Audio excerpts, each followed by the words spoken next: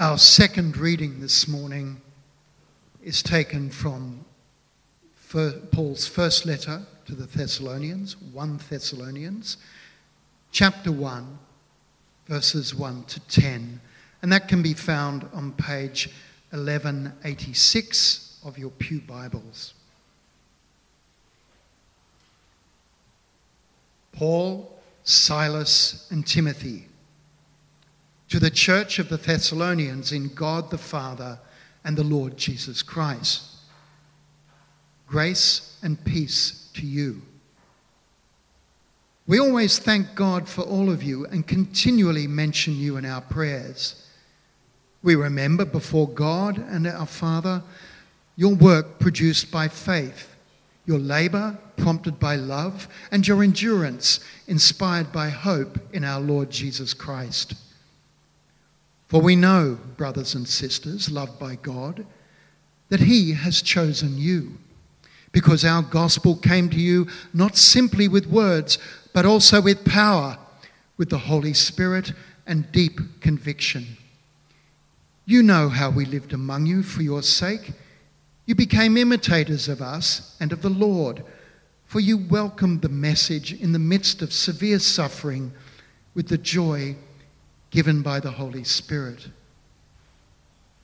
And so you became a model to all the believers in Macedonia and Achaia. The Lord's message rang out from you not only in Macedonia and Achaia, your faith in God has become known everywhere. Therefore, we do not need to say anything about it, for they themselves report what kind of reception you gave us. They tell how you turned to God from idols to serve the living and true God and to wait for His Son from heaven, whom He raised from the dead, Jesus, who rescues us from the coming wrath.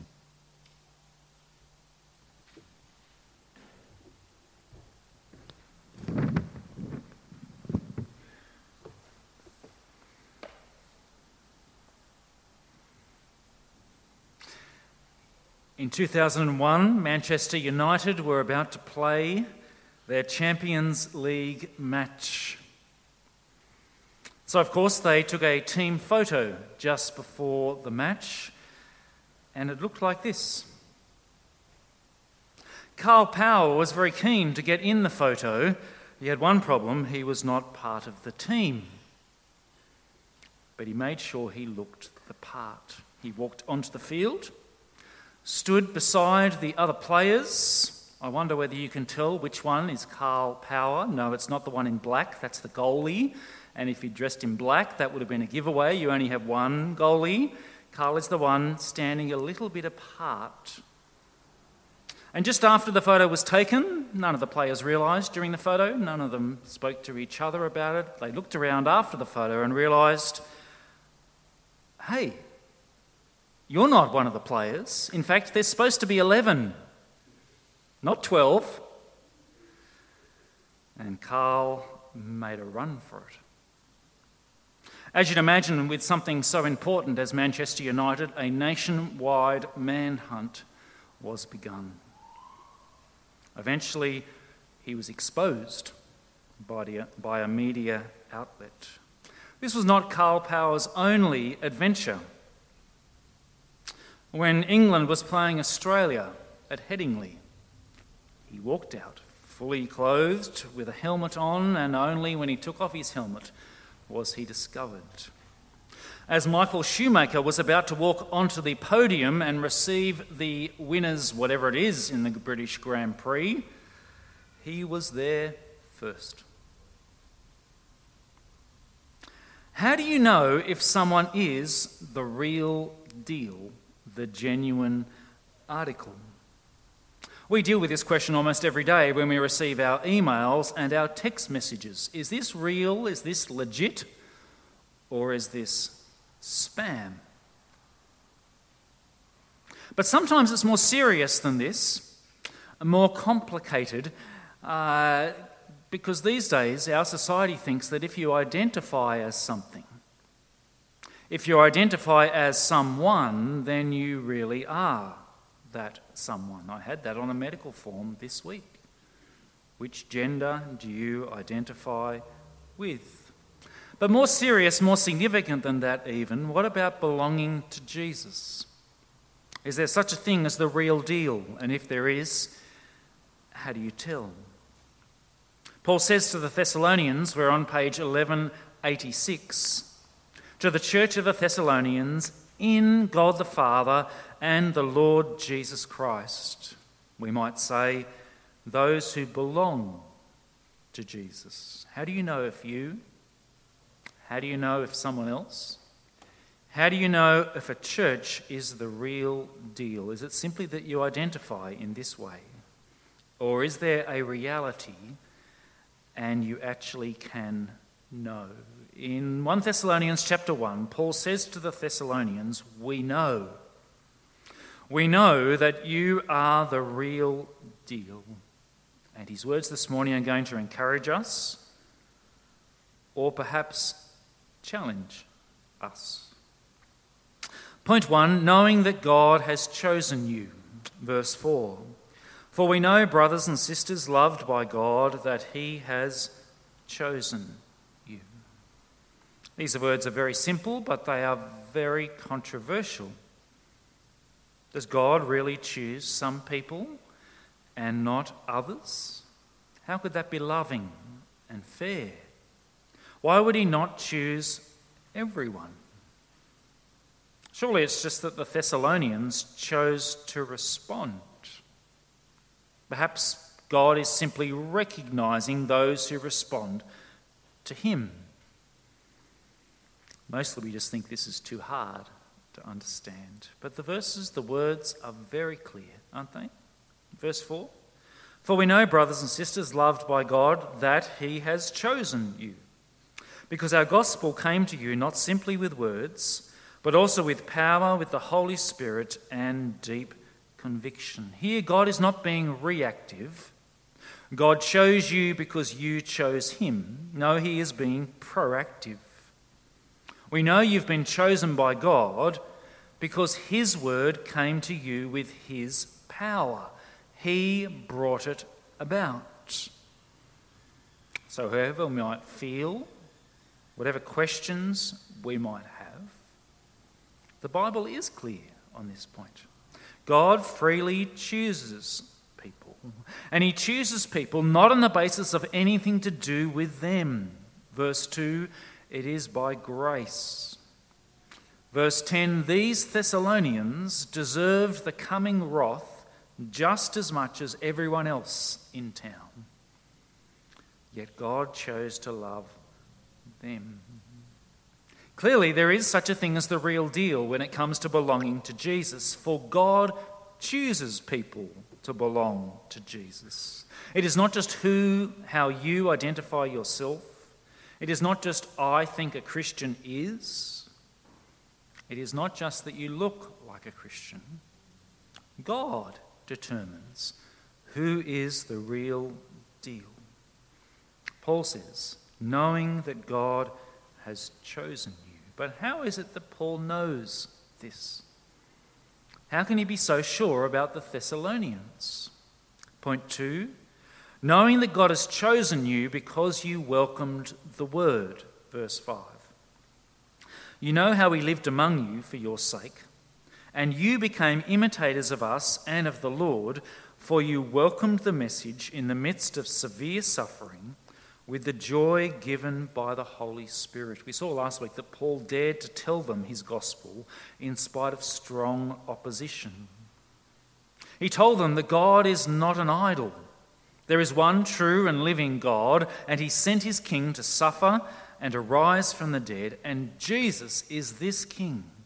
You must turn to him from idols. Most people in Thessalonica heard this and thought it was complete rubbish. Some people listened and understood, but then rejected it. Like the path and the rocky soil and the thorns in Jesus' parable of the soils, the human heart is hard, and the word usually does not produce fruit. But for these Thessalonians, They'd even heard about the riot in the town before.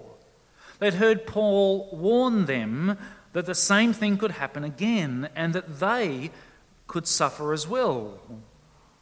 Yet, in spite of severe suffering, they welcomed the word with joy.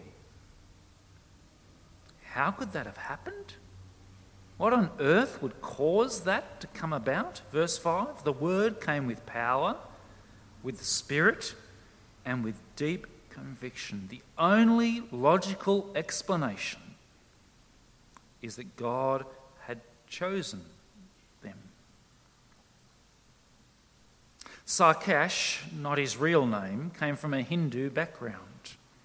He worked as a driver and as part of his work happened to end up at a Christian gathering in India. The speaker talked about sin and repentance. He talked about the Lord Jesus. And Sarkash says, when I returned to my hometown, full of Hindus like himself, I began attending a weekly youth meeting and received Christ as my saviour. He's now a pastor with the India Gospel League. There are 80 believers in his church. How was it that he and those 80 believers welcomed the word? It could only be because God had chosen them and brought it about. There's great encouragement here to speak the word about Jesus, for it's necessary. The Thessalonians only came to belong to Jesus by welcoming the word, and you cannot welcome the word unless someone speaks the word to you. The reality is that no one belongs to Jesus because of the family background they're from, their culture, their race, or their ethnicity. Even the children of Christian parents do not become Christians merely by being the children of those parents. They are created by God's word. The word is necessary and it's powerful. Some people think that if you think people will only welcome the word if God has chosen them, then you won't bother to speak. But the opposite is true. If God had not chosen anyone, no one would welcome the word. Human hearts are that hard. But when you know that God has chosen some, you know that some will respond. That's an encouragement, isn't it? That's why we bother investing in children's ministry and in evangelising newcomers like we've just done. That's why we bother talking to our neighbours about Jesus, our family members, our friends, and yes, our children. There's encouragement here. And there's a challenge. There is such a thing as the real deal when it comes to belonging to Jesus. Paul says, I know you've been chosen by God because you welcomed the word. And so the word says to us this morning, have you welcomed the word? It's possible to grow up in the church, especially at a time a while back when everyone sort of belonged to the church. It's possible to come and be part of our gathering because you feel welcomed here. It's possible, like Carl Power, to look the part. If that's you this morning, I'm so glad you're here. I hope that you're eager to find out more. I hope that you'll keep coming, that you'll join the next Alpha course. I hope that you'll ask someone to read the word with you. Have you welcomed the word? Paul knows that God has chosen them because they welcomed the word, but they did more than just welcome it. They acted on it. Point 3. And turned to serve and to wait. We saw last week what an extraordinary change had happened in these people. Verse 9, you turned to God from idols to serve the living and true God and to wait for his Son from heaven. They changed their belief. They really believed in these things called idols. And they heard this word that those idols they had always trusted in and everyone around them trusted in were false. That there was a true and living God who was angry at the fact that people worshipped idols, but whose Son had paid for that anger and would one day return and bring that anger against those who worship idols, but rescue those who trusted him. They heard that word and they changed their belief. But they didn't just change their belief. They changed how they lived. They turned to serve the true and living God. They had used to have gone to the temple. They would bow down to the idols. They would offer prayers to them. They would offer sacrifices. Some of them would engage in temple prostitution to please those idols. In all of their life, they would often talk about the idols and how important they were. And of course, they would declare their allegiance to the emperor, who after all was a god as well. But now they had turned to serve. They no longer went to a temple. There was no temple if you belonged to Jesus. There were no longer sacrifices that they gave, and they most certainly weren't going to the temple prostitutes. No, they would now avoid all sexual immorality. They loved one another. They helped the weak. They had completely changed. And they even spoke about Jesus. They'd turned to serve and they'd turned to wait. Oh yes, they used to wait when they worshipped idols. You would offer your sacrifice and wait for the harvest to be a good one this year. Now they waited for God's Son from heaven, and they endured suffering. They grieved with hope, and they lived self-controlled lives. Paul sums it up in verse 2.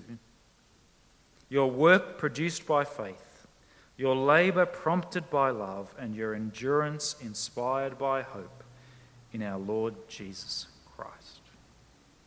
Calvin said, we are saved by faith alone, but true faith is never alone. And it was most certainly not alone in their case. It was obvious to everyone. Verse 7, they became a model and everyone was talking about them.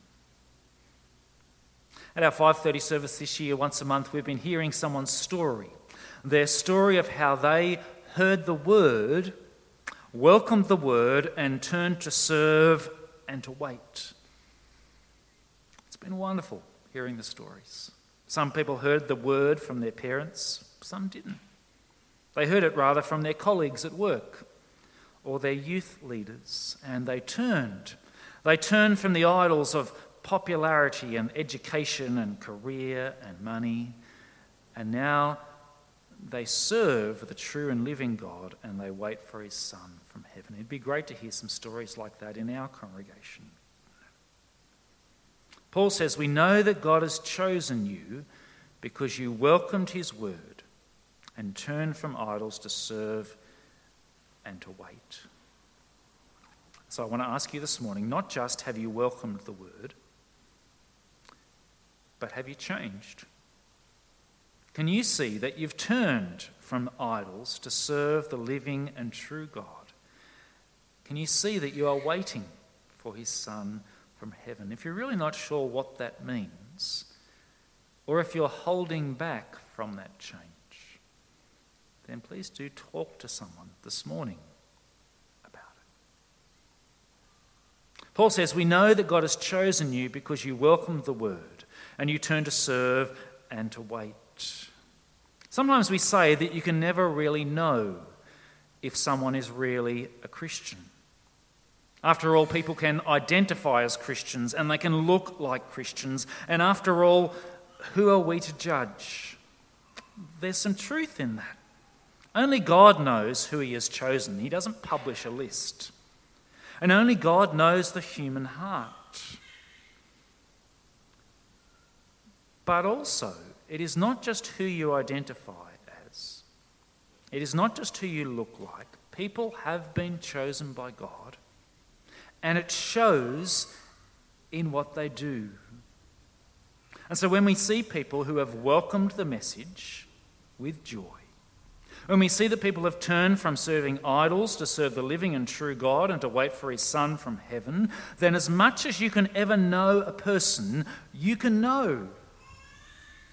You can know that they've been chosen by God. You can know that about yourself. Or what do you do when you know someone is the real deal? You yourself, or someone else, or a church? Point 4, so we continually remember and give thanks. You can tell what that paragraph is about, can't you? Verses 4 to 10, Paul says it in the very first few words. It's about knowing. We know, says Paul, something about you, the Thessalonians. And chapter 2, verse 1, in contrast, you know something about us. We'll see that next week. We know that God has chosen you. That's the point of the paragraph. But in the Bible, knowing something is never an end in itself. You can see that in that first word of verse 4. For. This paragraph is the basis, the foundation, the reason for what came before. Actually, the word for is not there in the original, but the word know is not a verb, but a participle. It's an ing word. Knowing, brothers and sisters loved by God, that he has chosen you. And what do you do when you see an ing word? An ing word hangs off a verb that has come before.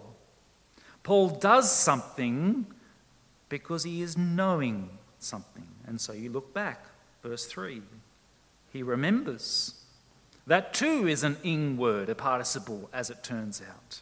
He remembers, and the remembering causes him to, verse 2, thank God. Just as an aside, when we remember things, and it's good to remember things, photos are great for that, aren't they? When we remember things, the point of remembering is to thank the person who has given them to us. I often remember good things from the past, and I'm inclined to dwell on them and that they've gone. Paul shows us here, we remember in order to thank the giver. We know, says Paul, that you've been chosen by God. He wants them to be reassured that they are the real deal. But most of all, he wants them to know that he thanks God for them. We continually remember that you've been chosen by God, and so we thank God for you. It seems to me that we love to remember extraordinary people of the past. Have you noticed that? The Apostle Paul, the Thessalonians, Threlkeld, that I mentioned last week, who cared for the Aboriginal people early on. We have plaques around our church. We love to read biographies of extraordinary people, and we thank God for them. Do we do that for the people we know? Have you ever been to a funeral and you've known the person a little, but as you listen to the eulogies, you find out more about them? Have you had that experience? And it's such a joy to find out things about them, and it's such a joy to hear people express their appreciation for them. Of course, the ideal eulogy actually expresses that appreciation and gives thanks to God for it, and says how we can grieve with hope. I wish I had $1 for every time after a funeral service that someone says to me, "It was wonderful to hear those eulogies." If only we did that while the person was still alive. Have you ever felt like that at a funeral? They didn't get to hear it. Well, that's just what Paul does here, isn't it? He continually remembers God's work in their lives. His continual remembering causes him to give thanks to God in the presence of God. And he even tells them about it. I wonder, is it part of your daily prayer life to give thanks for the Christians you know and God's work in their lives? I wonder, as you turn up to church here on a Sunday morning and you see the people gathered around you, as you come in, as you sit, gather together, do you remember and give thanks for God's work in people's lives. And even better than that, do you do what Paul does? Do you tell them? Let's pray. Our Heavenly Father, we thank you that in your kindness you not only send out your word about the Lord Jesus, but you even choose people to respond. Father, without that, none of us would respond, for our hearts are hard. Father, we thank you for the Thessalonians, and that Paul could be sure that you had chosen them because they welcomed the word and turned to you. Father, help us to be encouraged. Father, help us to reflect and be challenged, to ask the question, do we belong to Jesus? And Father, as we see your work in other people's lives, a work that only you could do, help us to remember continually, to give thanks continually, and even have the courage to express that to other people. We pray this in Jesus' name.